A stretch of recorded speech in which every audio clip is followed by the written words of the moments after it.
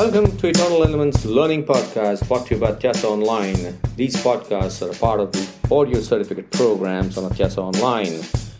You're free to take these podcasts on your desired portal also, should you only wish to learn on the go.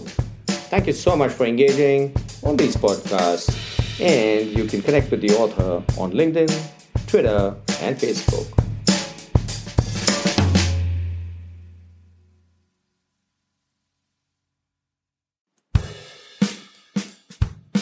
Hi, this is Niket Karasgi from Atyasa Online, bringing you Eternal Elements. We're talking about building high-performance teams, and this is Season 4. Onboarding is done effectively. The person worked alone, or maybe with a few people. The buddy was there, the manager or the leader was coaching, and now the person is up to speed, and now he can or she can start synergizing with the team members. Now the formal induction process of the person into the team starts beginning. By the way, please understand, while the person is being brought on board, the team members are also watching that person, and certain ideas, certain perceptions are getting formed about this person. So when this person enters the team and starts collaborating with the team, those perceptions are going to interfere. So how do we ensure that the person gels effectively in the team? Very simple. The more problems they solve together, the more they understand each other. Therefore, the teams must meet. The person must be a part of conversations. The person must be a part of discussions. They're working on the problems.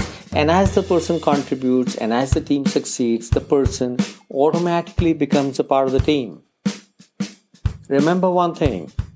A new person will bring new ideas. New ideas shall create conflicts because he's going to question or she's going to question the assumptions of the team. And the moment the assumptions are questioned, at that point in time, the team is going to have a problem. It is the responsibility of the leader to ensure that the culture of assumption smashing is exercised within the team.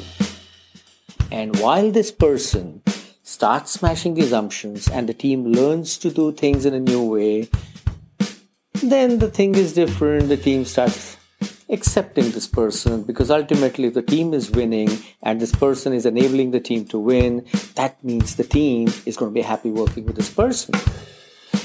However, let's say if there's too much noise, then what do? If there is too much noise, it's the responsibility of the leader to sit down and have a frank conversation with the team and thrash out the issue. In the event the issue is not getting thrashed out, obviously you do not want to destroy your teams. After giving enough chances, if the person is good and yet is not able to gel with the team, it makes sense to change the person's team because there is no problem. A lot of times star performers can question assumptions so much that they create discomfort within the team. Before unproductive politicking starts within the team, it is better that the person is given a different assignment or a different task or a different team, and things can work. It's not about getting rid of the person, because when you hired the person, you took him because he was good. But it's just that it's not working out. So what is the best way to gel the person within the team? Solve problems. Problems are great opportunities, and the more problems teams solve together, the more they gel. There is no other fundamental rule for people to gel together except to solve the problems. Haven't we seen it in our families? Every time a problem is being solved, everybody comes together and works so beautifully.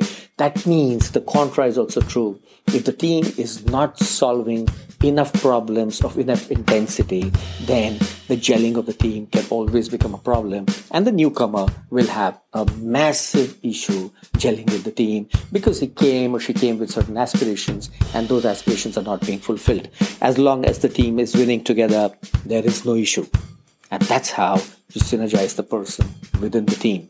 And as the problems are getting solved, the team discovers the new strengths, the team discovers the persona of the person, and then the team changes the perception, and the new perception gets formed. And with that perception and with the acceptance of the team, things become pretty good. So solve problems, and solve problems. That's the best way for the teams to gel. This is Niket Karasgi from Atyasa Online, talking to you about Eternal Elements. Signing off. I shall see you in the next podcast, where we're talking about how do we build accountability within the teams.